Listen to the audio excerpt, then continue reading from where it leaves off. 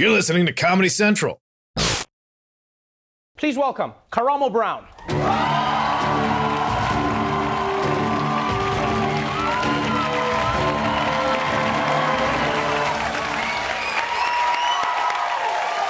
Can I just say, first of all, I love how you pronounce my name. It's so weird because because in South Africa we have Karamo, and then in Africa obviously we have Karamo but then people here like Karamo. Yeah.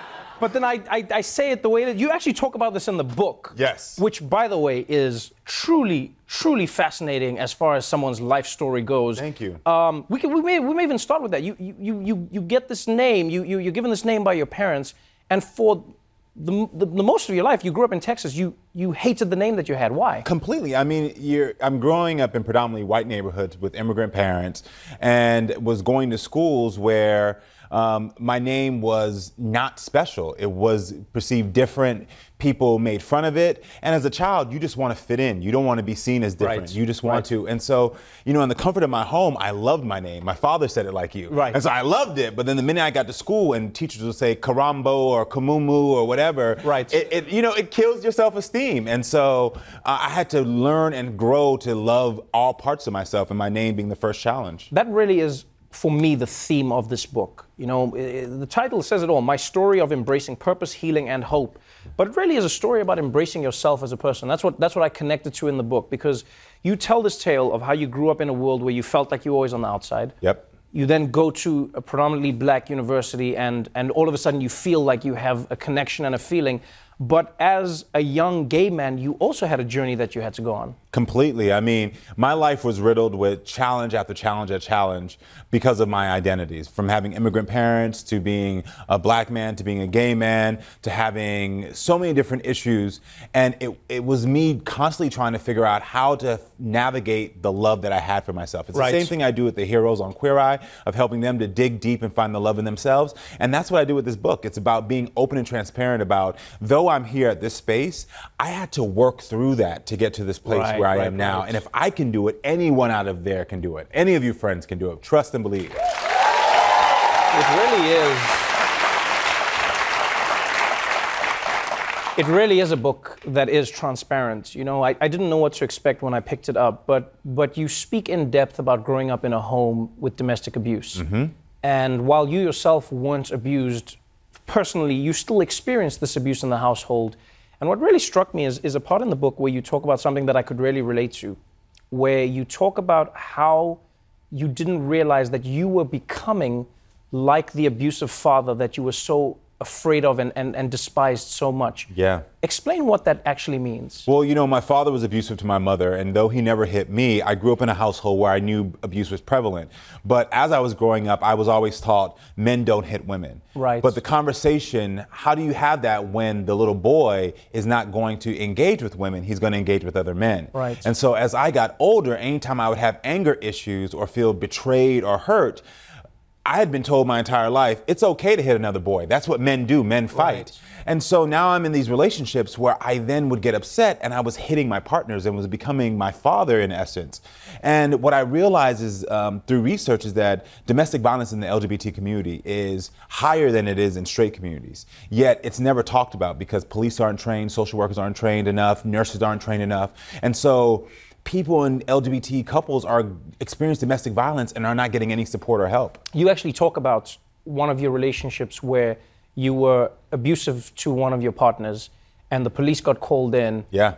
And they basically just dismissed it. Completely. I sat arrogantly at the door looking at my partner who was hurting and saying, oh yeah, call the police. They're not going to do anything. And just like I thought, the police came to the door and they saw two men and they said, oh, you all just work it out. You two friends work it out. They didn't even have the language or the ability to say you are in a relationship. Yes. And obviously I've grown past that. I've asked for forgiveness from all my partners. I've worked on my anger issues, and these are things I'm expressing there because I want people at home to see if I can really look transparently at myself and say, this is who I was, but I want to be better. I want to grow through this.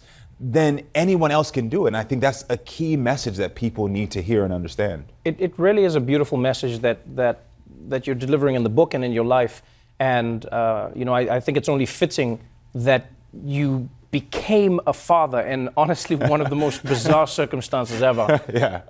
You discovered that you had a son from a girlfriend from really a previous life that you had. Yeah. But this is a 10-year-old child that comes into your life. Yeah, the first and last girl I dated, we lost our virginity together. And after we were done, I was like, never doing that again. And then she moved away. It was like, this is before the advent of the internet as we know it today. So if you didn't have a house phone and I'm not that old, or, an address, it was like they were gone. And so 10 years later, I was coming home from this event in this drug stupor, and there was a stack of papers on my doorstep. And now I was on MTV's Real World before, and I thought they were doing some punked version for the Real World. And I thought they're punking the gay guy, making him think he has a kid. So I thought Ashton Kutcher was in my house. And I went downstairs, changed, because I was excited to meet Ashton, and Ashton wasn't in there.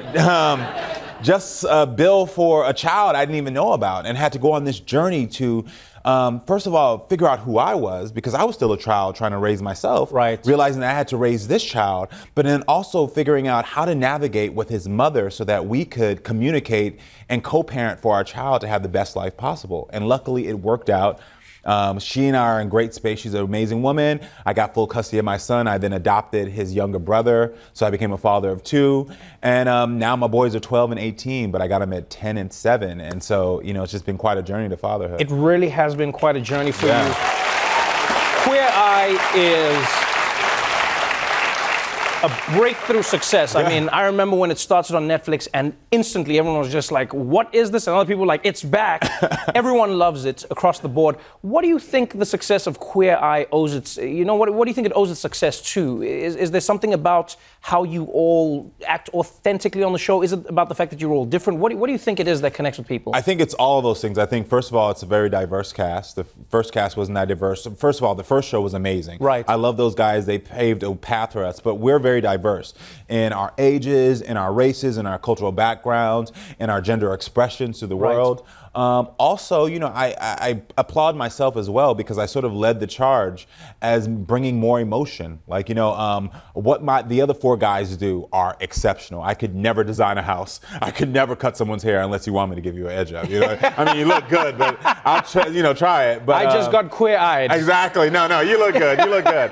But one of the things is that I say you can change the exterior, but unless you figure out why you haven't cut your hair in 20 years, why you haven't fixed your home in 10 years, then the problem is just going to reoccur. And I think people are really latching on to the emotional attachment. Like one of our things is, people are crying a lot. And I'm proud to say that part of the interaction I have with our heroes is bringing out those emotional moments and allowing people to see that they can grow through their issues. Well, honestly, if people don't love you already, they're going to love you even more from reading this book. Excited for Queer Eye. It's always on Netflix, and I'm excited to listen to your new podcast that's coming out. Thank you for being on the show, man. Yes, really podcast, excited, man. Yes. Season 3 of Queer Eye launches on Netflix March 15th. His memoir is available now. Karamo Brown, everybody. The Daily Show with Trevor Noah, Ears Edition. Watch The Daily Show weeknights at 11, 10 Central on Comedy Central and the Comedy Central app. Watch full episodes and videos at thedailyshow.com.